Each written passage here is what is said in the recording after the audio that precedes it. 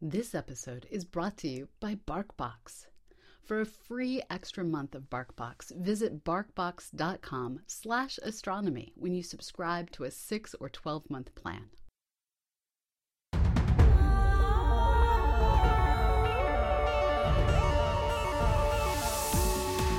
Astronomy Cast, episode 521, The Deep Space Network. Welcome to Astronomy Cast, our weekly fact-based journey through the cosmos, where we help you understand not only what we know, but how we know what we know. I'm Fraser Cain, publisher of Universe Today. With me, as always, is Dr. Pamela Gay, a senior scientist for the Planetary Science Institute and the director of CosmoQuest. Hey, Pamela, how you doing? I'm doing well. How are you doing, Fraser? Great. Sorry to everyone. We are recording this episode live at a different time, and that's because I wasn't here on Friday, and that's because I was in Costa Rica with my good friend Dr. Paul Sutter on our next Astro Tour. I'm not even going to remember which number this is now. I think it's number 4. But this was amazing. We were in Costa Rica. We got a chance to see the Arenal volcano, got to do river cruises, lake cruises, well, one of each. So not is, but probably we saw like many different kinds of monkeys.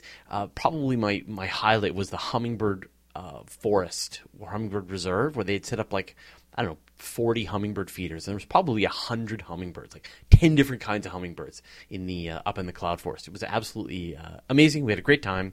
Thanks to everyone who joined us, and we recorded an episode all about dust, which I think is a topic we haven't covered too much. So dust and how that led to the Bicep 2 results being overturned. So it's sort of a fascinating story. And Paul was on the Planck team that helped overturn the results, so he had an inside scoop on the whole story. So we're going to put this in as a bonus episode at some point this week or early next week. So. All right, Pamela, I don't know if you had anything to say. Should we just go right into the show? Well, if you want to join us on future Astro Tours, check out astrotours.co, and you can join me in the future. I'm going to be going along with Fraser, and we are going to be doing in June a Joshua Tree National Park trip. This is the All-Stars trip with us, Paul Matt Sutter, John Gauthier, Skylius. It's kind of gonna be amazing. So if you looked before at the price and went, oh no, can't, well, look again, because the prices went down, and we're really hoping that you can join us out under the dark skies. Yeah, so the price has been reduced. So go back to astrotours.co and then just go to the All-Stars party, and then you'll see the new price. The reservation date has been pushed back a couple of weeks, so you still got a couple more weeks to make a decision on that. So definitely go and check that out. All right, let's get into the show. So we always focus on the missions, but there is an important glue that holds the whole system together, the Deep Space Network. Today we're going to talk about how the system works and how it communicates with all the spacecraft out there in the solar system. All right, Pamela, it is a big oversight. And I think it's not just, I know some people will spend some time talking about the Deep Space Network, but I don't think people really think about how we are getting all of this data from all of these missions back on Earth at different distances. Some of them are in different locations. What is the mechanism? And that's the Deep Space Network. So what is it?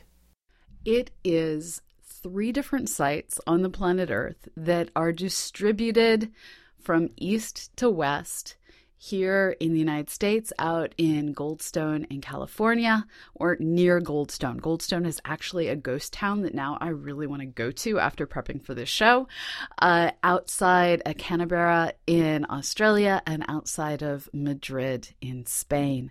These 3 different locations, the way they're spread out from east to west, mean that once you're located high enough above the planet Earth, you are always within sight of one of these 3 facilities, each of which is built kind of within a natural bowl in a valley between various mountains. This protects the telescopes from all the radio noise that you can get here on the surface of the planet, allowing them to focus on everything out there somewhere. All right, so you've got 3 facilities at essentially 3 different portions on the globe, so that at least, 2 or 1 is always being able to see the entire sky so that all spacecraft can always be communicated with. What are the actual facilities like? What are they? Well, they are each a set of different telescopes. This is one of the things that I think gets missed in the story a lot. It's not like there is the Goldstone telescope. Well, there is the Goldstone, but Deep Space Network at Goldstone is actually a suite of a bunch of different telescopes. Madrid is a suite of a bunch of different telescopes. And each of these different facilities has one 34-meter telescope, has two or more. So let me start that over. Each of these facilities has one 34-meter high efficiency antenna. So this is the, hey, I got ya, we're listening close right now. There's also two or more 34-meter beam waveguide antennas. There's some 26-meter dishes and one 70-meter antenna per facility. And it's these 70 meters that we're used to seeing in the pictures. They're big, they're dramatic. Goldstone, in addition to being used to receive sound, is also used to, well, it's also a radar dish. And so there is the occasional death to things like bees when they're igniting the radar on it to not just catch the radar signals, but measure precisely where all of this stuff is in space. So at each facility, there is the collection of telescopes. And the big one is the 70-meter telescope. And then there are these other ones as well. And people always make this joke to me when we talk about how we're able to still communicate with the Voyagers and New Horizons, and they're so far away. We can communicate with a satellite that's billions of kilometers away, but I can't receive a cell phone signal. If you were willing to carry a 70-meter telescope in your pocket, you would always be able to get a cell phone signal. That would be no problem. Unless you were, of course, one of these 70-meter telescopes, because they're in radio quiet zones. So there's a certain irony. The way they're set up, they are good for everything that is 30,000 kilometers and higher above the surface of the Earth. But you start getting lower down, and the shape of the planet, the mountains that surround them, all of these different things serve to isolate them from signals. So this is where the deep space in the Deep Space Network comes from is, you have to be high enough above the surface of the planet to make sure you're always within sight of one of these different dishes. Today was BarkBox Day in our house, that one special day a month when the dogs get to open their box of goodies. And by goodies, I mean high-quality toys that survive laundry trip after laundry trip. Dog treats made here in the U.S. and in Canada out of all-natural ingredients and never out of soy, corn, or wheat. And of course, amazing packaging that keeps this human amused. These boxes are an amazing value, with more than $40 of toys and treats for just $20 a month with our subscription. One of my favorite parts of each box is that they're themed, with my favorite box containing a stuffed dragon and a squirrel dressed up as a medieval knight. This is 100% happiness guaranteed box of Win that they will replace for free, no questions asked, if your dog doesn't love something. So go get a BarkBox. You won't regret it.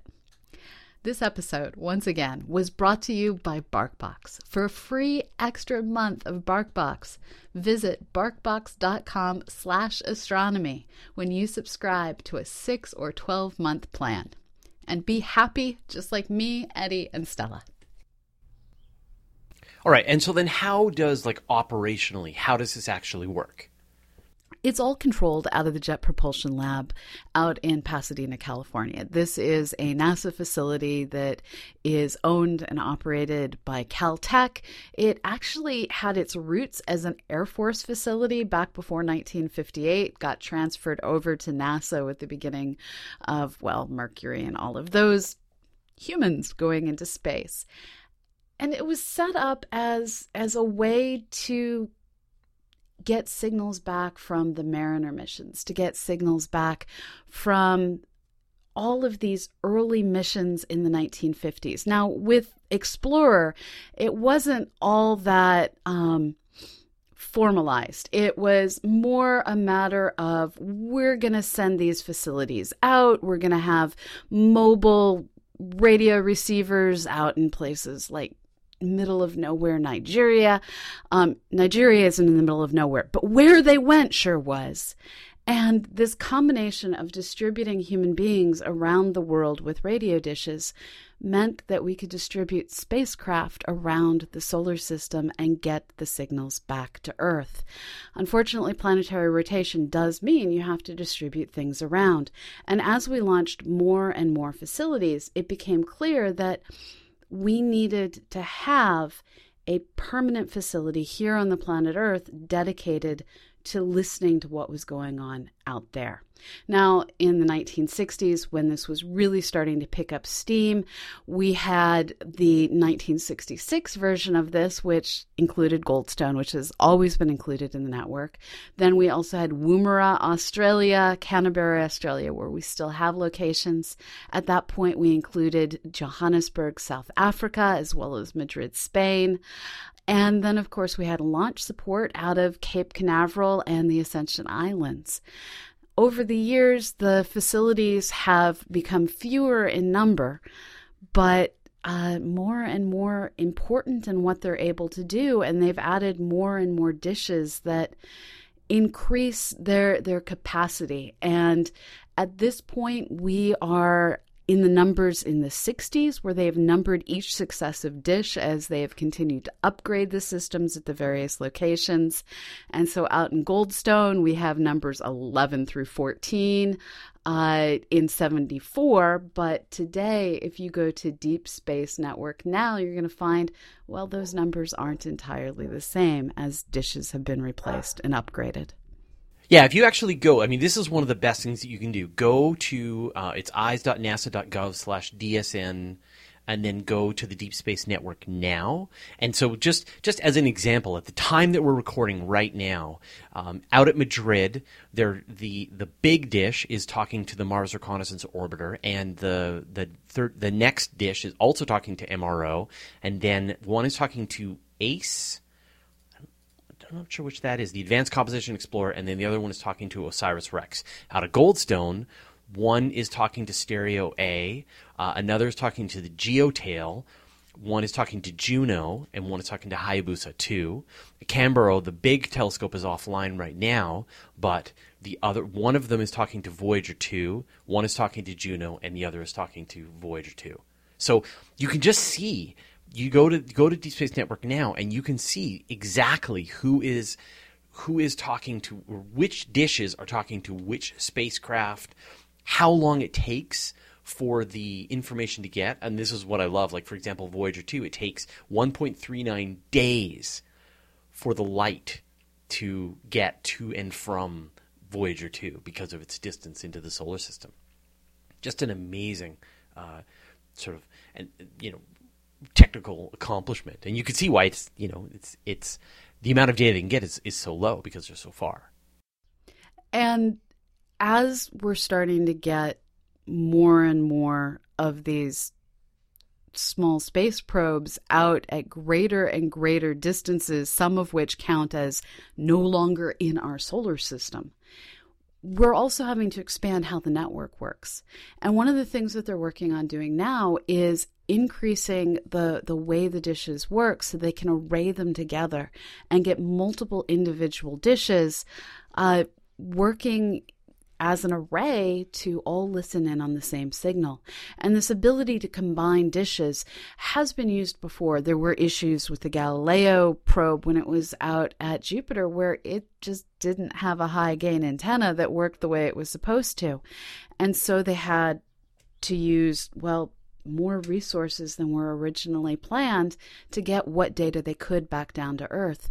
And at various points throughout history, when there have been issues with spacecraft, they've combined multiple telescopes, they've brought in additional telescopes, sometimes using the Parkes telescope in Australia, so that they can catch these weaker signals to rescue spacecraft that just might need an extra hand up.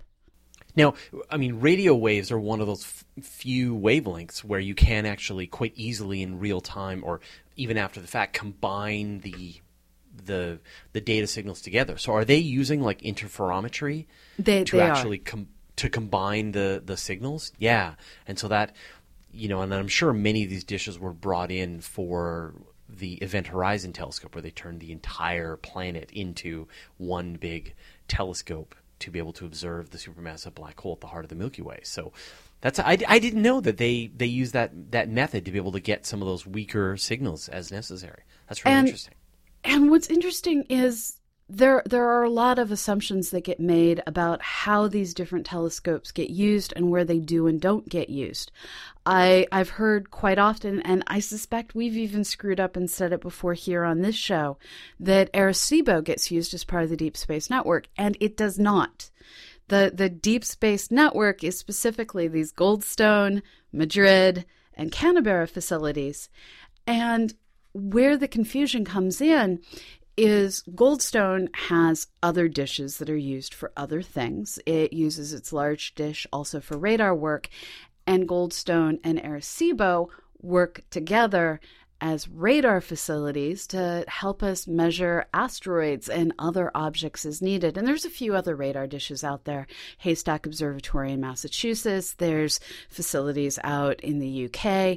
So we have other radar dishes around the world, but it's this combination of Arecibo and Goldstone are two of our main radar dishes. And Goldstone is also part of the Deep Space Network that leads to some of these confusions. In general, this is a facility that is quite happy to sit there going, we shall listen to spacecraft and leave science to all those other dishes out there. And so I can sort of imagine that in some cases, like all the spacecraft are out there and they are waiting to, they're gathering up all of their science and then they're waiting for their turn to transmit the signals home.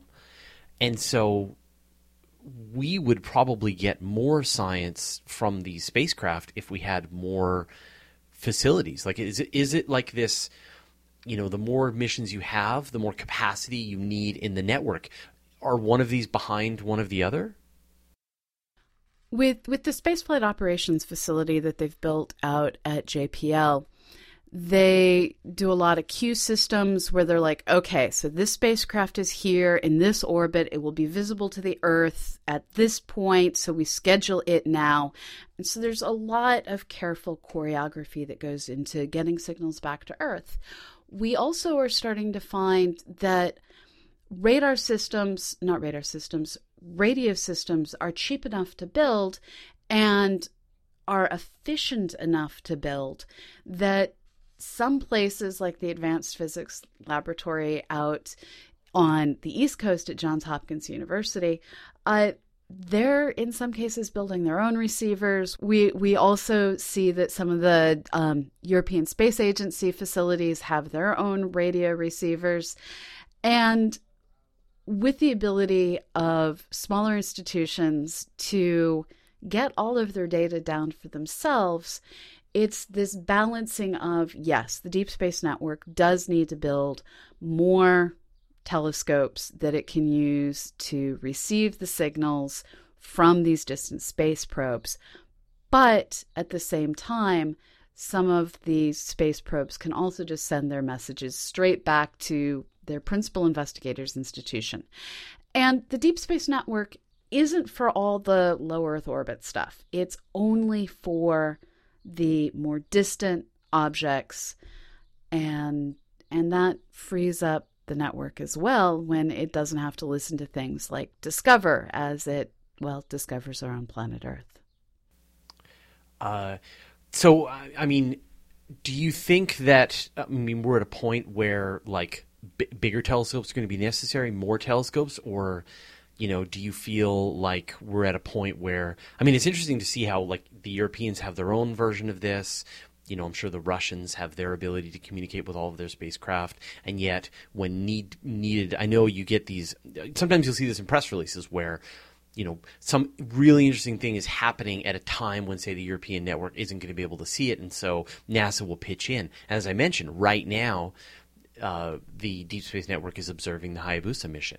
So you can see that they're getting involved. So, do we see this collaboration between the different nations coming together to be able to help each other out as scientists?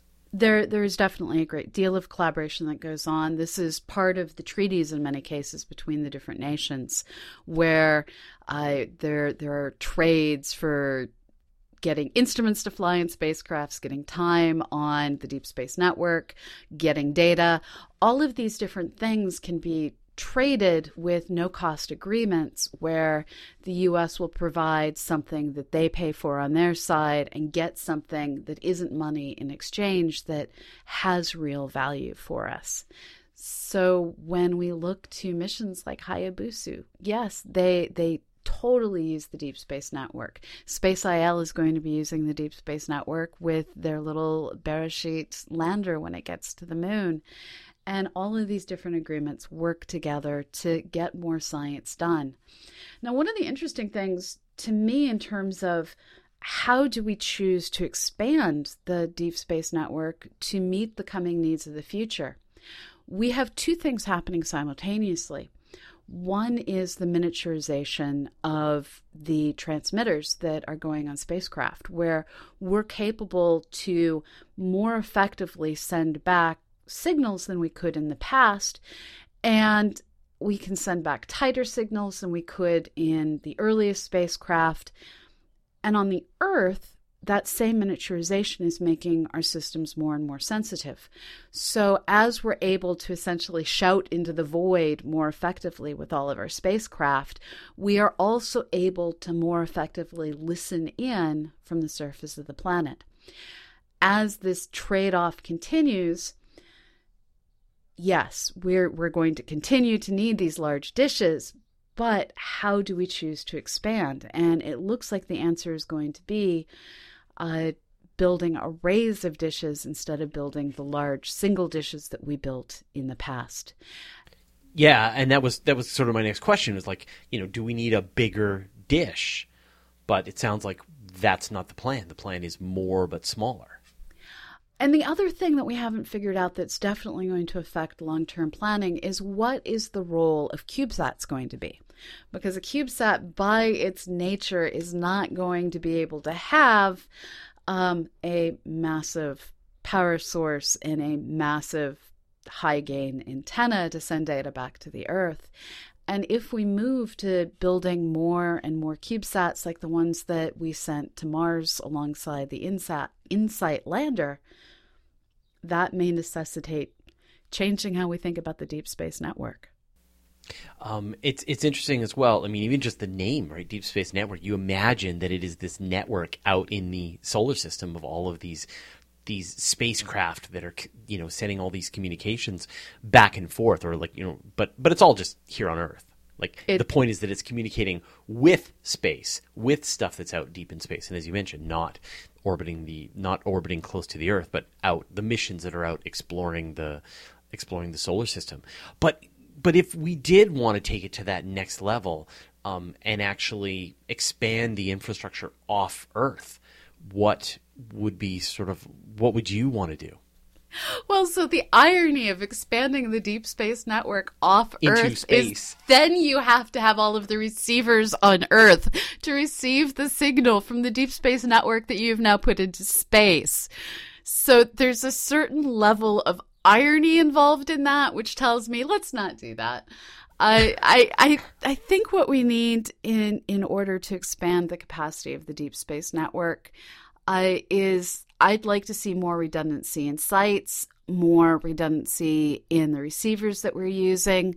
One of the issues that we have today is if you need to do maintenance on one of the receivers, if you want to upgrade one of your receivers, you have to take it offline, which means that there can be gaps in coverage for some of those space probes that are out there that require specific of the receivers here on Earth. So greater redundancy and greater coverage, you never know when the weather is going to strike, the world is going to rumble, something's going to happen that knocks one of these facilities offline. So for me, it's all about the redundancy and keeping it on Earth to, in this one case, reduce the irony. Now, we talked briefly about some of the science that gets done using these facilities, but I wanted to sort of talk a bit about what kinds of projects can use this when you're not just communicating to spacecraft and you're actually using these dishes for astronomical science. What are some projects that they've gotten involved in? Well, as I mentioned, the Goldstone also has the capacity to be a radar.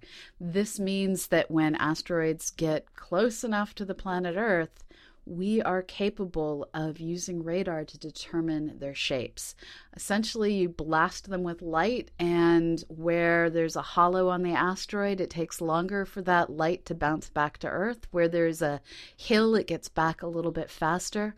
And this is one of the cooler uses. Now, in addition to this, they can also, of course, be used to listen to the radio waves that are coming from objects near and far, whether it be listening to Jupiter and the interactions of its magnetic field and the lightning and all the fabulous other things that generate radio signals from Jupiter. That's one possibility. You can also listen to active galactic nuclei in many cases. These accretion disks around supermassive black holes are giving off radio light. Their jets are giving off radio light. Young stars, T-Tauri stars, have radio emissions. All of these different sources that give off light in these longer wavelengths that are identical to the ones that your radio picks up, and much longer, much longer as well. All of these longer wavelengths are things that these facilities have the capacity to study. And of course, there's always that capacity that we don't use all that often to go searching for extraterrestrial intelligence. Was that you setting up for us to search for extraterrestrial intelligence? No, that's just me setting up to prevent all of the emails of, but you didn't say. So. Yeah. They would be wonderful tools for searching for extraterrestrial intelligence, but they're busy and very rarely are they ever called on to do that. And that's why you've got the private antenna like the Allen Array and things like that. And the SETI Institute is, people don't, I think, realize, using these big radio telescopes for searching for aliens is a no-no. You have to use the SETI Institute uses private funding and their own private radio telescope network, the Allen Telescope Array, to be able to do their own searches. And so you don't. And I think occasionally, like a couple of times, they've transmitted signals out into space. And that's the Deep Space Communications Network, just to be confusing when you Google.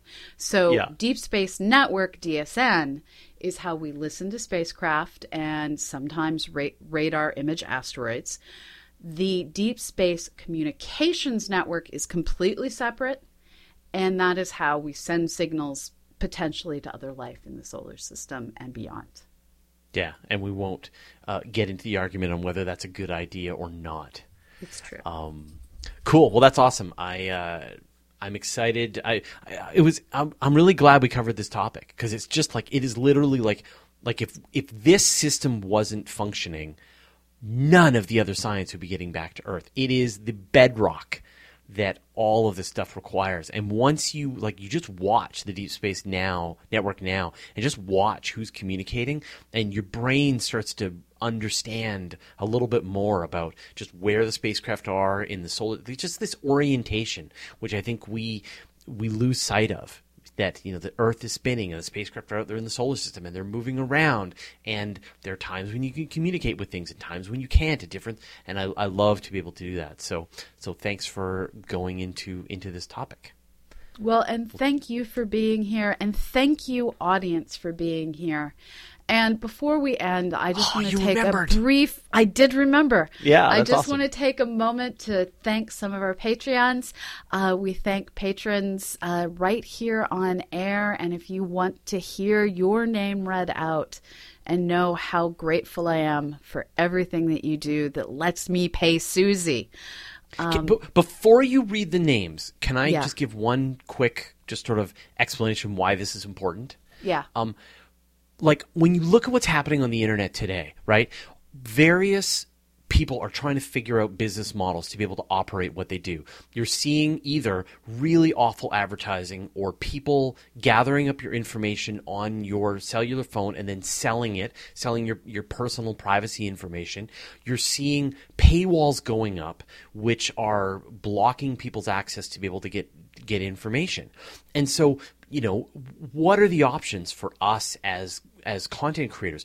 We want our information to be an educational resource that can get out there and be available to as many people as humanly possible. We don't want to block the information, but at the same time, as you mentioned, Pamela, we want to be able to pay Susie, our editor. We want to be able to cover our hosting costs. We want to be able to pay for service.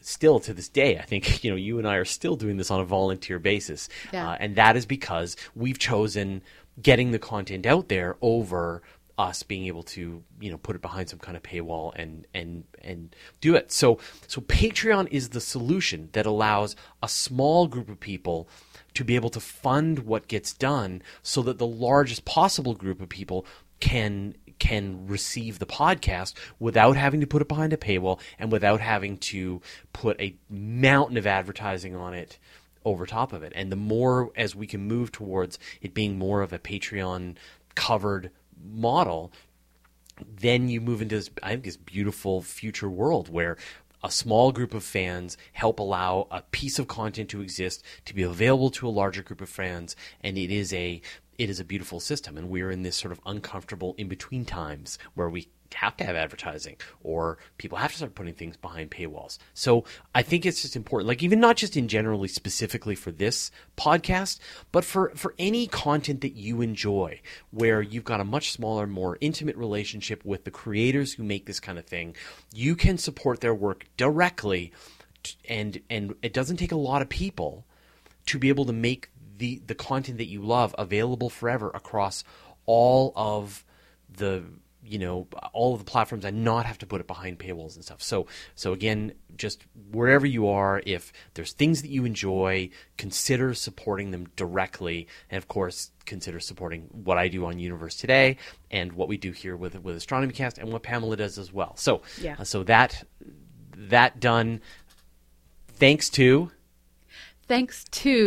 John Jorst, Jordan Young, Burry Gowan, Ramji Anatmatu, Andrew Palestra, David Trogue, Brian Cagle, The Giant Nothing, Laura Kettleson, Robert Plasma, and Emily Patterson. And there will be more names next week. Thank you all so much for being here. All right, and thanks, Pamela, for bringing the brain. We'll see you next week. Bye, everyone. Thank you for listening to Astronomy Cast, a nonprofit resource provided by the Planetary Science Institute, Fraser Cain, and Dr. Pamela Gay. You can find show notes and transcripts for every episode at Astronomy Cast. You can email us at info@astronomycast.com. Tweet us at AstronomyCast, like us on Facebook, and watch us on YouTube. We record our show live on YouTube every Friday at 3 p.m. Eastern, 12 p.m. Pacific, or 1900 UTC. Our intro music was provided by David Joseph Wesley, the outro music is by Travis Searle, and the show was edited by Susie Murph.